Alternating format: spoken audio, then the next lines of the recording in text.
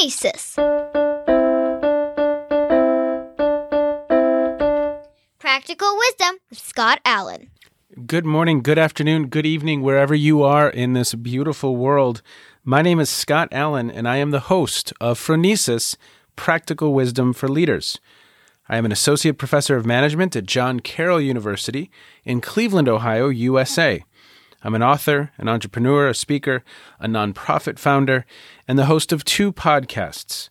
I'm also a husband and dad of 3. You just heard from Kate, my daughter, who wrote and performed the Phronesis intro. Phronesis offers a smart, fast-paced discussion on all things leadership. My guests are scholars and practitioners, and we cover timely, relevant topics and incorporate practical tips designed to help you make a difference in how you lead and live. Now, I am proud to share that Phronesis is the official podcast of the International Leadership Association, an association that is near and dear to my heart. ILA brings together leaders and those who teach, study, and develop leadership, advancing leadership knowledge and practice for a better world. Learn more at ilaglobalnetwork.org. If you like what we're up to, please click subscribe so you can stay up to date as we release new episodes each week. You can also share what we're up to with others. And now, today's show. Hello, everybody, and welcome to today's episode of Phronesis. We have a fun conversation that's going to happen today. We're going to be talking about gardeners. We're going to be talking about mechanics. We're going to be talking about systems. We're going to be talking about complexity. We are with Gary Lloyd, and Gary he's many things. He's a Buddhist. He is a coach at the Warwick Business School. He is a leader from Organizational Life, has led major transformations in IT. He combines design thinking, lean project management, systems thinking, behavioral science in how he approaches this topic of leadership. And so, Gary, maybe fill in some blanks. What have I left out there, sir? I mean, that was just epic. Poker player for a couple of years, I think, Scott. We missed out. I've really had 3 stages in my career. There's the first bit that I don't tell anybody about, but I'm going to tell just you about it. Great. And then there's the second part, which is really the stuff about leading change or helping other people lead change. That's generally IT-enabled change. And then the third part, which is really like independent consulting and teaching. I've written a lot of online courses and coaching and mentoring, which I got into about 10 years ago for Warwick Business School. I was saying to you before we came on air, our students typically are between 35 and 45, unlike in the US where they're a lot younger. So they tend to be senior execs or people heading for the boardroom or starting their own businesses. And we've had 1,000 people go through the program in 10 years. So wow. I've had a huge amount of insight from talking to those people, and I didn't talk to all 1,000 of them. But you know, we do regular surveys to see how it's going, what it's like for them.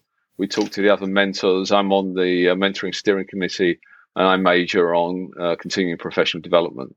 The bit of my career I don't talk about is I was a programmer. Nice. I spent 13 years as an IT professional. I'm quite old. Okay. And I spent 4 years doing mathematical modeling. So I know what it's like to be a mechanic. My degree is in civil engineering. Yeah. And then I spent 3 years in electronic publishing, just about when the Macs came out. Okay. And then I went into banking. Now, the reason I don't tell anybody about that part of my career is that what I found when I went off to do an MBA, and then I came back from an MBA on what I was in IT then called the business side. Okay. The business side. The evil, is that the evil business side? The evil business side. The reason I did that was because the people on the business side I felt as an IT person were just terrible clients. Yeah. And they just didn't know how to exploit technology. So I wanted to cross over. But once I'd crossed over to the business side, I didn't want people to know I was a technologist. I wanted to be a banker, financial markets person with technology knowledge, not the other way around. Otherwise, people just think that you're busking all the time, and they'll label you as a technology person. So that's the bit I don't talk about. But it's getting cooler these days to say that you're in tech. So I'm going to reveal it just to you. I'm sure you'll edit this out. I won't tell anyone. I will not let anyone know. That would be good. So that's me. Gary, I always love speaking with someone who has just a buffet of different experiences and lenses through which they look at the world. So again, we could look to the Buddhism, we could look to poker, we could look to civil engineering, we could look to gardening. I mean, it's really, really a lot of fun because the convergence and the sense making from all of those potentially disparate way of thinking, I imagine there's some themes and there's some connections, and I think we're going to get into a little bit of that today. But I love that mosaic of a background because I think it informs a different approach and a different way of thinking about this topic of leadership. Would you agree? I do agree. I think I've just about got to the point where I'm useful. But by melding those things together, and the book, I'm sure we'll come on to the book. But the book is called my latest book. I've written 2 books. The latest book is called "Gardeners Not Mechanics: How to Cultivate Change at Work." Actually, it's about how to cultivate change anywhere. But from a marketing point of view, you've got to try and find some sort of niche or niche, as you might say. And there's a lot of all that stuff in there. And there is hidden under the covers. There is some Buddhism. There's some explicit Buddhism actually in the book. And I learned a lot from poker. I mean, the key thing I learned from poker was decision making under stress. It's learning to live with incomplete information, making the right decision, and getting the wrong outcome. That happens all the time in poker. And the Gardeners Not Mechanics thing was like an epiphany for me. I was actually in Charlotte, North Carolina at the time. And I was, they had the company I was working for there were called, I won't say who they were, but they had something called an Emerging Leaders Forum. Yep. And I was running 2 back-to-back workshops for them. And somebody asked me a question and said, Gary, how would you deal with this? Well, as a good kind of coach, I'm trying to avoid giving direct advice and trying to draw up some tools. And in my head, I've got racing around, well, design thinking would be really useful for that. And there's some behavioral science in there, and that would be really useful. And the whole thing was on lean project management. I was teaching lean project management. So all these ideas, and I just started to sweat. I just went silent and started to sweat. Yeah. What the hell am I going to say? And there was like 30 people looking at me expectantly. I was on my own doing this whole thing in America, a bunch of people I didn't know. And I heard myself. Do you ever get that feeling where you hear yourself? It's quite interesting actually, because my hobby is behavioral science and psychology. And, we often don't know what we think until we've said it, and I heard myself, it was like an out-of-body experience. I heard myself say, well, it would help if you think like a gardener, not a mechanic. Wow. And that hit the floor like a big lump of lead. And then somebody in the group said, yeah, what would it mean to cultivate change? Oh, and somebody else chipped in and they said, well, you need to prepare the soil. And I relaxed. I sat back. I stopped sweating. Yeah. And I thought, hey, this is this is good. The rest of the day, I didn't have to do anything. They just, you facilitated classes. This is a dream, right? You're done. You're out. You're done. That was my pearl. And when I got home, I mentioned it to my wife, and she said, "Well, I think you're onto something." And she said, she specializes in personal development, and she said, "Well, in personal development terms," and she was off and running as well. And then the lockdown happened. I said, "Hey, let's try and put this in a book." That's right. Hence, Gardeners Not Mechanics. And you've had guests on talk about systems and complexity.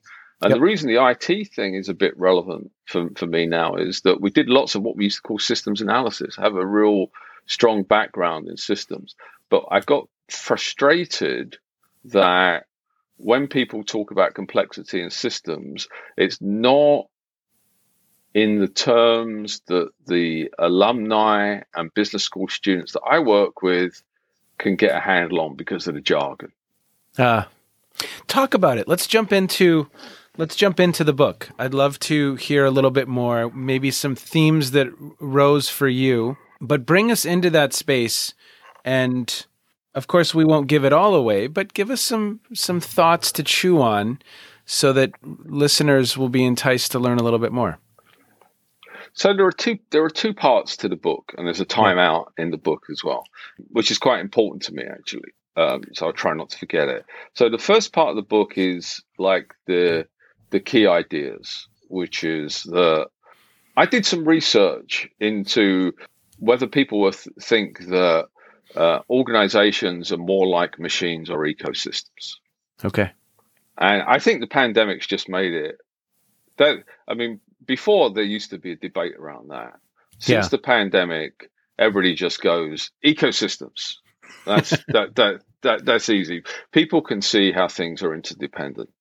And then I ask people, when it comes to change, driving change, how do leaders think about their organizations? Do they think about them as ecosystems or machines? And everybody goes, machines. And you go, well, there's a problem here because most of us think that organizations are like ecosystems and live within ecosystems, but we treat them like machines. What does that mean? It means that machines have a set of inputs that produce predictable outputs. Yeah. And ecosystems are not like that. And I picked out 3 characteristics in the book about ecosystems, which is unpredictability, limits of control, and interdependence. Now, unpredictability is often a result of limits of control and interdependence, but it's not just that, because human beings are inherently unpredictable. Daniel Kahneman and Cass Sunstein have got a book coming out soon called Noise. They wrote an article in Harvard Business Review way back, and one of the anecdotes in that was about radiographers looking at cancer screenings, and the same radiographer on a different day gives a 40% variance in terms of the diagnosis that they give. Wow. Yes. And I chased this down. I chased down the reference. And when you look into it, if you go digging in radiographers' journals, which I did. Honestly, I went there. I'm one of those people that somebody tells me something and I go, I'm not sure. It kind of sounds, it's a good story. 30% of all change programs fail. It's a good story. I'm going to have to go get the data. I'm sorry, I'm going to have to get the data. The medical profession know how variable diagnosis is. Yeah. They just don't tell us for very good reasons, right? Yes. I just read something this morning that suggested that, artificial intelligence is now reading cancer, diagnosing melanoma at about a 95% accuracy rate, and humans, I think, is at about an 87% accuracy rate. So just interesting, right? Yeah. So So where I am on this is that in terms of approaching change, whether it's in our own lives, in society, or in business, we need to embrace unpredictability and know that if we do the same thing in the same place, it doesn't necessarily produce the same results. So how do you deal with that? You plan to be adaptable, and you experiment. I mean, I've heard you, Scott, on a couple of occasions quote who I think is actually from Moltke, which is no battle plan survives contact with the enemy. And when you read his essay, my wife is German, translated a bit of it for me. Then it's very much about being adaptable.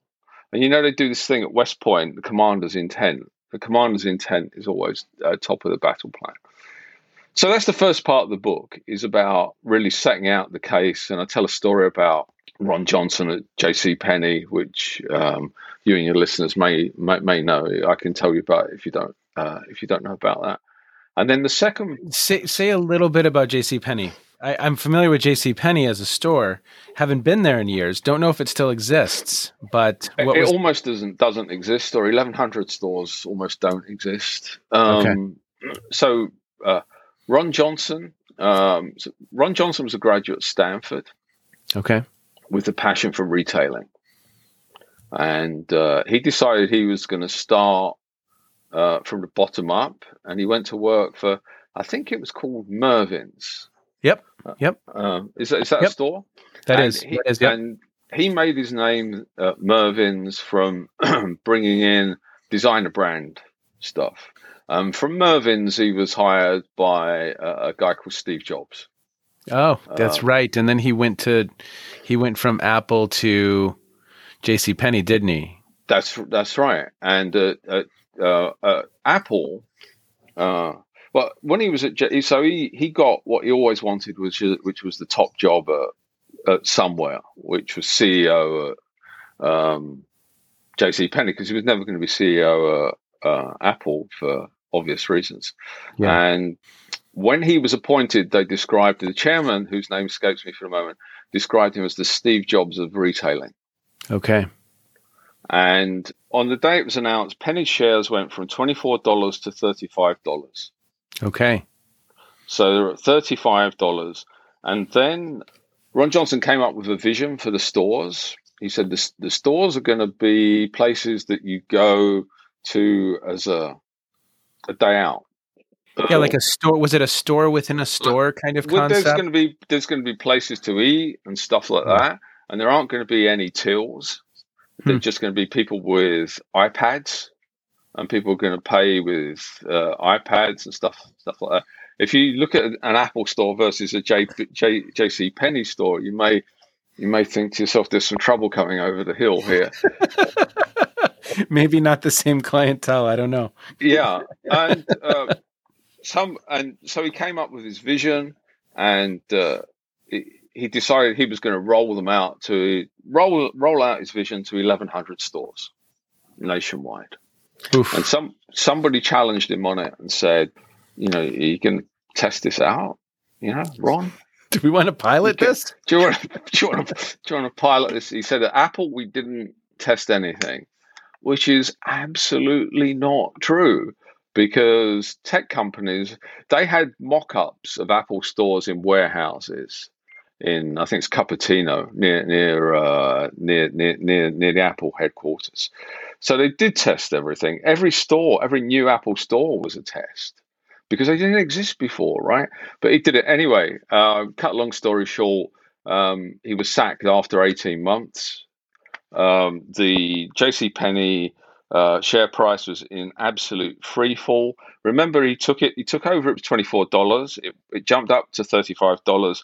When he left, it was $16. Wow. The chairman said it was an absolute disaster. However, it's not the end of the story. Because if you go to a department store in the UK, you will see exactly Ron Johnson's vision of the world.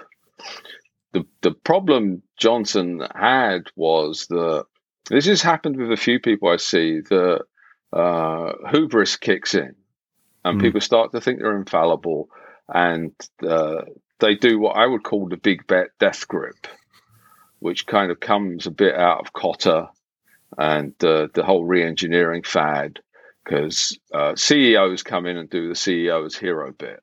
Yeah. Right. First 100 days, got to be a hero. Forget the machine that changed the world and how Toyota came to rewrite manufacturing through incremental change. That's way too boring if you're a big gun CEO getting paid really, really big bucks. And that's what the first part of the book, Scott kind of lays that out. And then the second part of the book, I took what I called the elements of gardening, which I pinched from a gardening blog. And there are 9 elements of gardening. I can run through those. And then for each element of gardening, I've got a personal story. And I deliberately did it as like a personal story. Like, I am not the CEO of JCPenney. And Ron Johnson, by the way, if you're out there, I'm huge admiration for you. So, I'm pitching at real people, the sort of people that I coach and mentor. Yeah. I mean, people can go and read Harvard's Business Review CEO, How I Did It. I hate that section of that magazine. It's rarely how we did it, right? Yeah, exactly. How I did it. Okay, so I'll go quiet in a minute, Scott. I'm conscious of having listened to your podcast so often. It's supposed to be a conversation, not me broadcasting, which is kind of what's happened. No, I want to hear these 9 things. I want to hear these 9 things. I'm probably just a bit overexcitable. Some people say it's standard. Okay, because I know nothing about gardening, so I love the fact that we're applying gardening to change right now. And well, you and I. So here's the thing: you can cut this out in the edit, right? Yeah. So here's a challenge for you. We can go through this with a real change that you have that you would like to make somewhere, if you're prepared to talk about it on air. Yes, let's do it. Okay, so let's walk through the 9 elements of gardening. Do you want a list of what they are before we do that? Or do you want me do you want it to be a surprise? I want it to be a surprise. And so we've got real-time coaching here of something I want to change or that I know I need to change. Okay, let's do it. I'm in. I'm ready. Number 1, Scott. Plan. Do you want to articulate what the change is, or do you just want to keep it in your head? I could articulate the change for sure. I tend to take on more and more and more because it sounds like I have a lot of interests and there's so much fun things to explore in the world. So I say yes and take on more at the expense of me at times. And ultimately then I think probably my family, because then I might not be my best if I'm doing a 12-hour day. Today was up at 6, started working, and I'm going kind of straight till about 8 o'clock tonight. Did the same thing yesterday. And so I've created a little bit of a monster for myself only because I have so much passion for everything, but it's in the long run too much. And I need to discern, I need to extend the timeline. I don't have to say yes to everything now, or I need to learn how to say, I'm going to let that go. So an example would be I'm teaching, I'm writing, I run a nonprofit that just started a for-profit, have a podcast, was going to start a second podcast. And again, it's all really, really fun and interesting, and I love it, but I take on too much.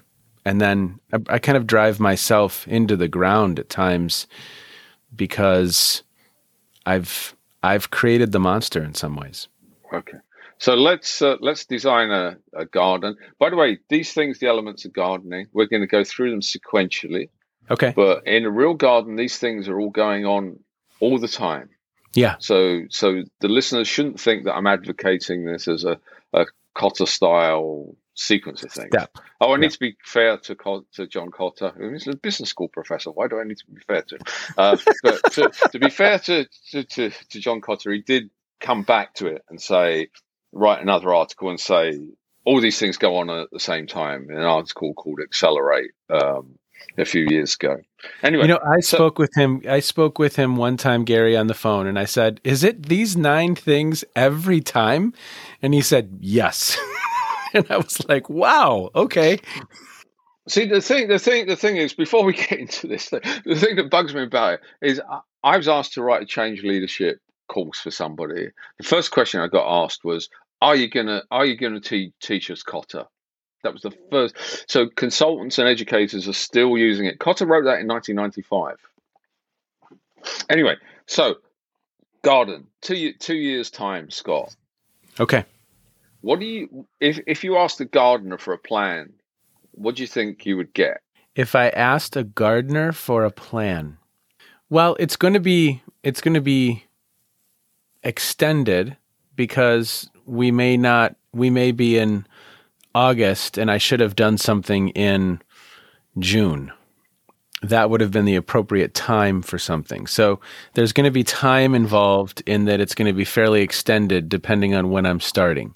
So there's a process depending on the weather, depending on when things need to be done.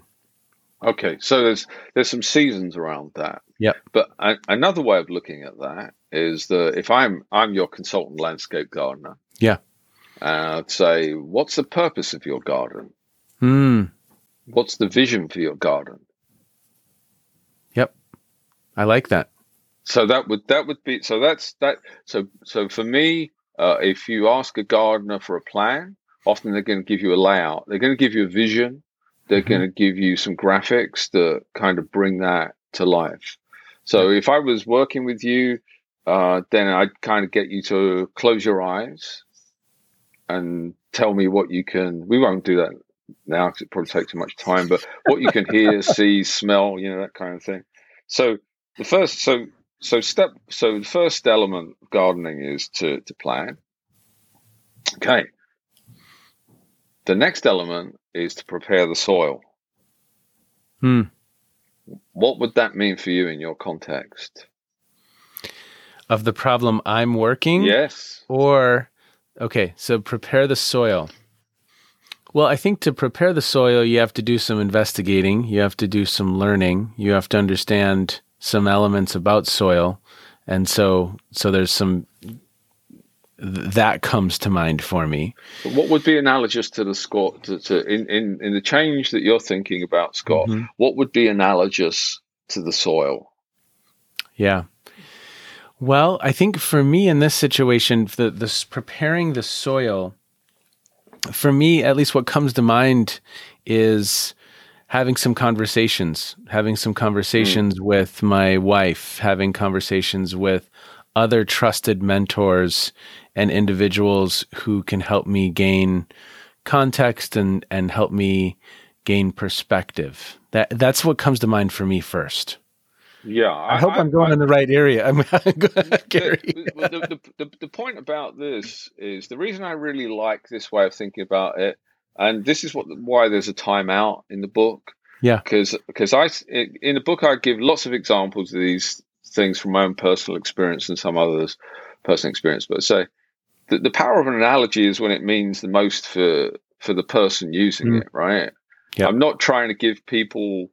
This is just a set of prompts to get people to take their thinking down pathways that would remain unexplored. And under the hood, they're thinking in systems terms because the garden is a system and it's complex. So the next thing I would ask you would be, what does it mean to plant well? What does it mean to plant well? I think there's going to be intentionality behind what you're planting and when and where and how much sun there is and what's the season. So I think planting well, at least the word that comes to mind for me is intentionality. And again, understanding so that what you're trying to accomplish, that vision, has a chance of living. That's what comes to mind for me. Am I doing okay, Gary? Well, here's an easy one for you. Yeah. Next, we're on to So my kids, when they take tests, they have, I forget what it's called, but the questions get easier if you're doing poorly. Is that what Is that what's going on? Do we have adaptive scoring going on here, Gary? There's clearly no right answer. Okay. There's clearly no right. This is the educated part of me coming out. I once heard a story about somebody that went into an exam and they came out and encountered the professor. It was economics, by the way. Yeah. And the guy said, student coming out and said, I don't know if you realize that the questions you set are exactly the same as they were last year. And the professor said, yeah, but the answers have changed. So fourth element of gardening, prune. So what do I need to prune? Yeah. See, so this is so timely, Gary, because literally they say that you need a person for everything in your life, whether that's a great accountant or a great attorney or and we have recently found that person in our life for our how we do our landscaping, because this person can walk around our house and say, now this should have been pruned last October. This should have been done then. It hasn't been. So I'm going to do it now for you. And so it's interesting. But yes, I mean, I think what is getting in the way of the vision occurring, and how do we need to help the garden? And in fact, we can help the garden grow by pruning some elements. So when it comes to me, I was literally having this conversation with my wife yesterday when we walked, because we walk for a couple hours a day. And we were having this conversation. So if it's me and pruning, it's discerning what is no longer relevant or no longer of service to where I want to go. I think part of the challenge, and as I reflect on this conversation right now, Gary, I don't know that I have a clear vision for the garden. There's a lot of gardening happening. There's a lot happening. But what it's all in service to, I don't have a clear vision of that. It's just a lot of stuff that I really enjoy. So it's like saying, I love begonias, I love tomatoes, I love cucumbers. I'm going to do all of these things, but there's less of a really clear picture at the end of it. Does that make sense? It makes total sense. And, there's only one element of gardening in the book where I'm a little bit dogmatic. Yeah. And that's actually around plan. I'm a huge believer in purpose and vision. Yeah. I go all the way back to when I did my MBA, which was, when I did my MBA, which was 1993. This is like in Tudor times. King Henry VIII was on the throne of England when I did my MBA. And the most popular book at the time was Peter Senge, The Fifth Discipline. Yep. And I always remember from that book a shared vision, and he highlighted the importance of a shared vision. And I've run a lot of projects, programs, change programs, and so many of them are built on sand because people don't have a clear vision about what they want to achieve. It doesn't mean it can't change. That once it has to be chiseled, but it's good to know the direction that you're traveling in, right? Yeah. There is an overarching direction that has come more into focus, and I've talked a little bit about this on the podcast.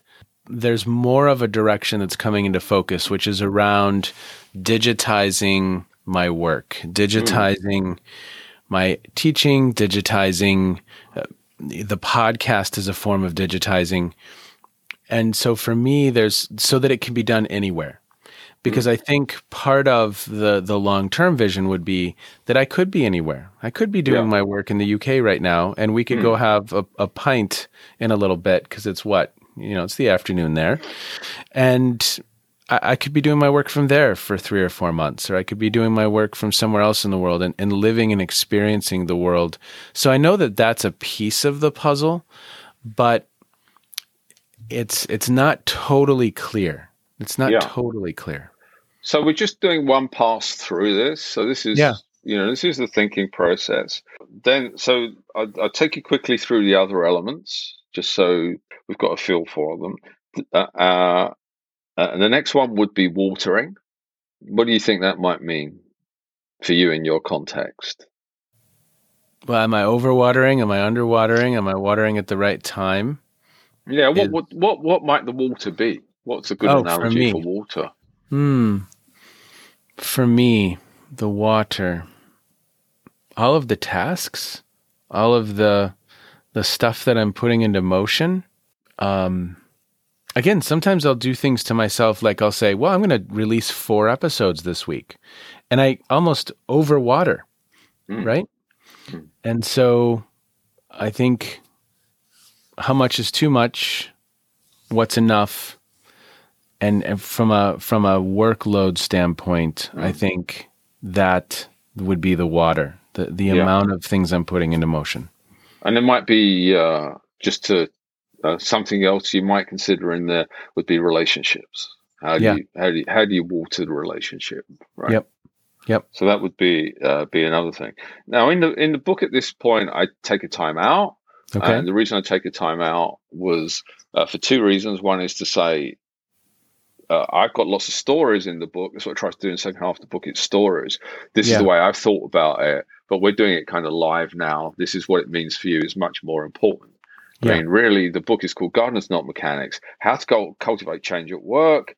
That's it. You don't need to read the book. The book is padding. If you just grab the analogy, run with it. It's just told our listeners not to buy the book. But there's some good stuff in it, honestly. And the other reason is that I talk about emotions in the book a lot. But 2 of the books that have influenced me most over the years, one was Kahneman, Thinking Fast and Slow, but the other one is Lisa Feldman Barrett, How Emotions Are Made.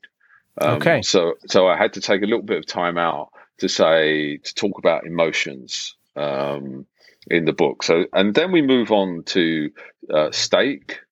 Now, my accent's probably going to be a problem here. By steak, I mean something you put in the ground, right? Yes. Now, that can serve more than one purpose. Okay. Right. So you run with it for a moment. I'll dive in if I need to. Well, a stake, at least in my yard, is helping for one small tree that we have, help it stay in shape, helping it grow as it should. So having support mechanisms, or the bowling is coming to mind for me, where they have in the States, at least, you can put up these guardrails for your children when they're bowling, and it doesn't allow gutter balls.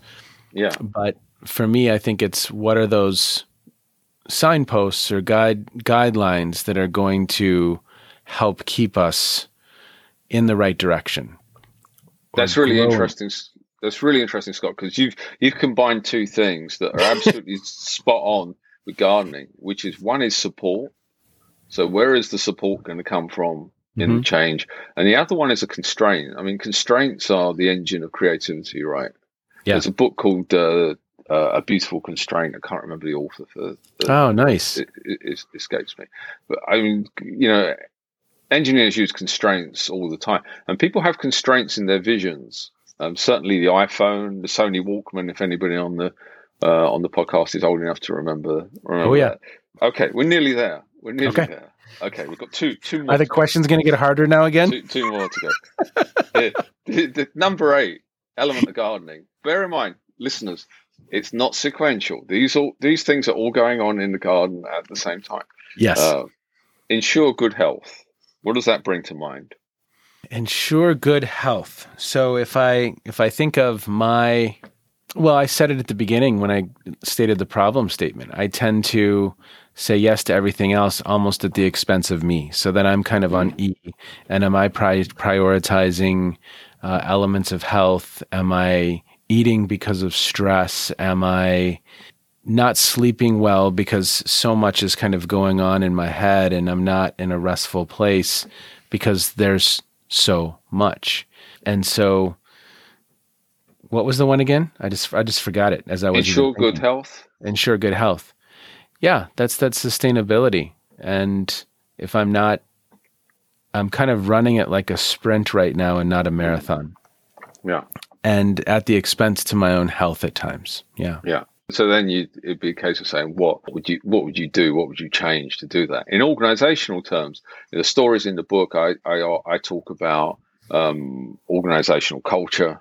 Yeah. As things that in a garden you tend to think pests and diseases. I don't really like to think about elimination.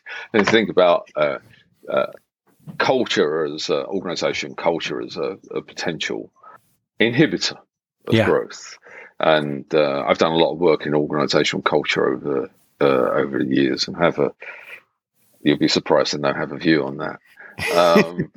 So the growth mindset. Of course, we can't leave gardening without the growth mindset. Yeah. And so finally, then the final one is enjoy your harvest. How are you going to enjoy your harvest? What harvest are you going to enjoy? Yeah. It ties back to purpose. Yeah. That's part of my problem, Gary. I enjoy meeting you right now. I enjoy these conversations. That's part of the harvest, is that I'm getting energy from, in this constraints. You said constraints facilitate creativity and innovation. Is that what you said? Yeah, that's true, isn't it? You know, my wife and I were on a walk the other day, and she said, I'm feeling a little bit isolated. I'm not connecting with others the way I normally do. And this year has been wonderful from that perspective, because I'm meeting people like you from all over the world and having conversations and building relationships, cultivating relationships, continuing long-standing relationships. So in an odd way, this conversation right here is the harvest. Really cool conversations with cool people who are thinking about leadership in very interesting ways. And if that can help other people think about leadership in different ways, that's really, really a lot of fun. That's cool. So in a sense, the harvest, or the high, the dopamine hit that I get from engaging in all of these different projects with different people, and the enjoyment that brings, that can at times cause me to, a boss I had said, you might have a tomato plant problem. Does that make sense from a gardening standpoint? Yeah, of course. Right. But I just really like tomatoes, I guess. And the homegrown ones are the best, right? Yeah. The ones out the supermarkets are terrible. Here they're terrible anyway. Yeah. Because they're grown to be able to travel and bounce. Yeah. So then I would challenge you, Scott. Yeah. Yeah. And I would challenge you and say, well, that's all very interesting. Yeah. How big is your garden? Yeah. Yeah. Well, it's conversations like this that are so meaningful and fun, because literally in the moment right now, I'm kind of scrambling because you're challenging me to think about things in a very, very different way, which I love. And the metaphor of the garden is a wonderful one, because there's so many connections that can be made.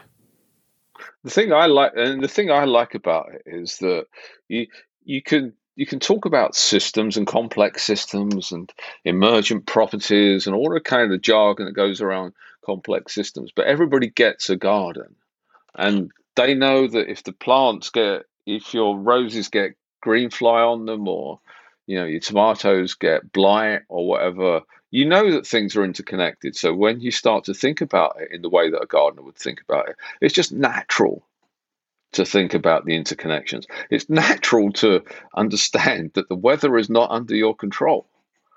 And it's not, it's not a perfect analogy. No analogy is perfect. But my goal is just to get people, or ask people rather, to pursue the analogy, even if they don't like it. If you don't like it, this analogy stinks. I'm halfway through. I finally got around to reading the Jobs biography. Okay, Isaacson. The Isaacson. So Steve Jobs might say that analogy is shit, and I'd say, well, Steve, just run with it for a bit and see if it takes your mind down some paths that would have otherwise remained untrodden, and that's all it's trying to do. It's a thinking tool. Yep, I love it. So, how much do I owe you, Gary? You tricked me. I do some pro bono coaching. Scott. Do you know what? I do some coaching for the management team at a hospice, and that is so enjoyable. And I've really got over my fear of working with people that are towards the end of their lives. It's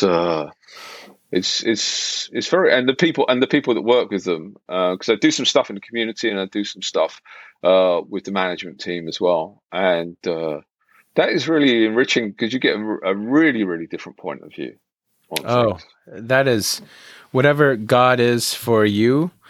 I'm not putting any particular faith on anyone here, but they're doing God's work, and I've said this one other time on the podcast, I think, but I had a friend, colleague in the International Leadership Association community who we got on the topic of hospice once, and we kind of rumbled around with an idea of an article, because in many ways they're kind of leading people through the process, leading the family, leading the individual through this, and so we'd had this idea of an article like your last leader, but to do that work it's incredible. It really is. And again, especially with the family and the loved ones that are also not at their best and difficult time for many. The hospice I'm with runs a scheme called Compassionate Neighbours. And it's trying to do people often have a vision of a hospice. It might be different in the US, where it's like a hospital where people go. So what our hospice is trying to do is to do much, much more in the community. like my mum died 15 years ago, and she wanted to live her last years in her own home. Yeah. And so I do much more with that. And when we get on a call, we have a weekly call with the Compassionate Neighbours. And don't mean this the wrong way. They're ordinary people. Yeah. They're not intellectuals. The wisdom that comes out of the people is just awe-inspiring. Don't use the term lightly. I'm not one for hyperbole. Yeah. But amazing work. And talk about, change and complexity. You got it right there. Okay, Gary, such a pleasure to meet you. Thank you for challenging my thinking. Thank you for bringing your perspective to listeners. I think it's just a wonderful perspective, and I'm excited to buy the book. I'm excited to read it. I'm excited to reflect more on how you're thinking about the topic. I really am. Like, as soon as we close up shop here, I am going to switch over to Amazon and I'm going to buy the book. And thank you for the work that you do. As you know, we always close this out by saying, asking the question of what you're listening to, what you're reading, what you're streaming. It could have something to do with leadership. It doesn't have to have anything to do with leadership. But is there something that you found useful that listeners might find useful? Yeah, I've got some things. In terms of reading, Lisa Feldman Barrett just put out a book called 7.5 Lessons About the Brain, which is terrific. It's a lot less difficult than her book, which is like a semi-academic book, How Emotions Are Made. Okay. I think it's essential reading for leaders, as far as I'm concerned. Same as I don't think you should be allowed to lead anything until you've read Kahneman. The Thinking Fast and Slow. Yeah. The other two books, Live Wired by David Eagleman, which is about how the brain works, which is fascinating and it's easy to read on the beach. No offense, David, it's just really well written.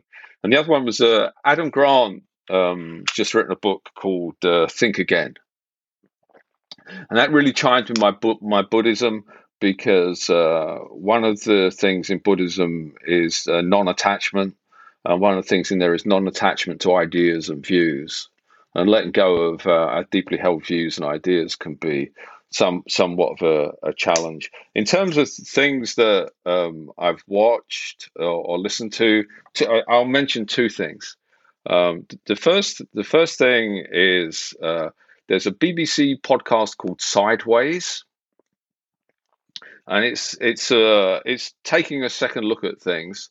And one of them is he did one on OODA loops. You've talked about OODA loops before, yes, on the podcast. There was one on OODA loops, and but there was one on Max Martin.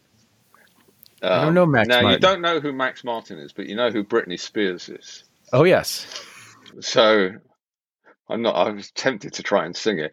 So Max Martin is a Swedish songwriter, and he has had, only Lennon and McCartney have had more US number one hits, singles. And he's virtually unknown. Really interesting. Two interesting things about Max Martin is that he's a mad collaborator. I mean, he collaborates a lot to produce good work, and also they experiment with tracks. They will take tracks out into clubs to see what works and what doesn't work before they decide what it was. He wrote most of the hits for the Backstreet Boys. It's not my cup of tea musically, but Britney Spears, Taylor Swift, Katy Perry's career was all in terminal decline. She was called Kate Hudson, and then she came back as Katy Perry. Max Martin. Anyway, it's 30 minutes, and it's great. It's great fun. It's called Sideways. Interesting. That's very cool. The last thing, a non-work thing, if I may.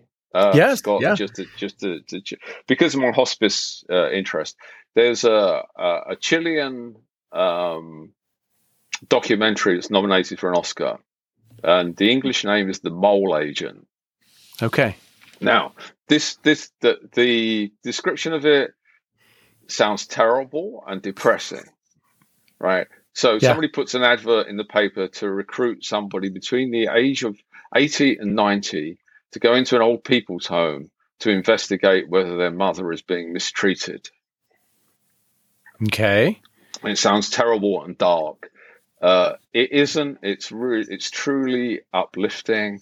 If you like Schitt's Creek, then you would like this. It's like taking a warm bath. It is just full of compassion and humanity. It is a great watch if you don't mind subtitles. Oh, that's wonderful. I will put that in the show notes for sure for viewers, and I will take a look at that as well. And I wasn't expecting you to go to Schitt's Creek with the setup of that. The thing I love about the thing I like about Schitt's Creek is that so much comedy. By the way, my favorite comedy program of all time is Curb Your Enthusiasm. But the thing I love about Schitt's Creek in this time of COVID is that I like all the people in it. Yeah. You know, the humor isn't at anybody's expense. Yeah. Everybody's laughing along. And so when I'm, if I'm not feeling best in my game, I'll watch an episode of Schitt's Creek. Who doesn't do that? It's a great show. It's a great series. we've found a lot of joy as a family in comedies, whether it's The Good Place. Have you watched The Good Place? I thought the first two series were fantastic. Third series, I thought they were busking a bit. Okay. Yes. We really enjoyed that. We got T-shirts for our Thanksgiving it said Jeremy Bearimy on it, and kind of celebrated as a family. But comedy has been something that's been absolutely wonderful in the last year. And my daughters, this is a parenting win, Gary. They can quote whole passages from Monty Python's and the Holy Grail. Oh, wow. I would hear, you know what, I have a bone to pick with you on this, because you don't get to hear Emily until the credits are over. And we do not get enough of Emily. I'd love to hear her reciting Monty Python. Maybe you can edit. I could literally call her down here right now, and she could give you "We are now the knights who say, icky, icky." I'd love to hear it. Well, sir, thank you so much. I really, really appreciate the conversation. So much fun. Thanks for the time, Scott. Really appreciate it. Have a great day. You too. If you are listening closely, you could actually hear the gears in my mind turning throughout that discussion. And, like I said, I was wondering if we were having some adaptive scoring going on, but I really appreciated that conversation with Gary. Like I said, I went out, I bought the book, and right on the first page, there's a quote that I just love. "The world of work is an ecosystem of interdependent organizations, groups, and individuals. If you want to make sustainable change at work, you are more likely to succeed if you approach your change as a gardener, not a mechanic." Later in the book, he has 3 questions that really stood out for me. How can you create an adaptable plan that responds to the unforeseen? How can you conduct experiments, build prototypes, and run pilots to explore uncertainty? And how can you be alert for unintended and unexpected consequences? The practical wisdom for me here is that we are all works in progress. And approaching change, whether it's ourselves or in our organizations, approaching that as a gardener may be a more functional metaphor than as a mechanic. Gary, thank you for the good work that you do. You helped me. I've been reflecting on our conversation a lot, and I'm excited to dig deeper into the book because each one of us can improve, develop, and grow, just like that garden, and each one of us can thrive just like that garden, but we have to tend to it. Take care, everybody. Be well. Bye-bye. You, my friend, have just finished another episode of Phronesis, Practical Wisdom for Leaders. To get in touch with me, visit www.scottjallen.net or send me a note at scott@scottjallen.net. I can also be found on Twitter and on LinkedIn. Now, if you have feedback, I would love to hear it. And as always, thank you so much for listening to Phronesis. If you like Phronesis, I have a second podcast.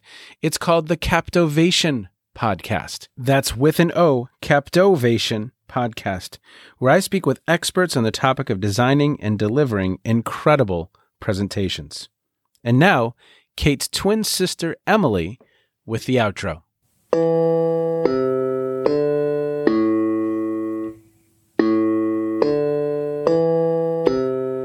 You've been listening to Phronesis, Practical Wisdom with Scott Allen. We are no longer the knights who say, "Nyeh." We are now the knights who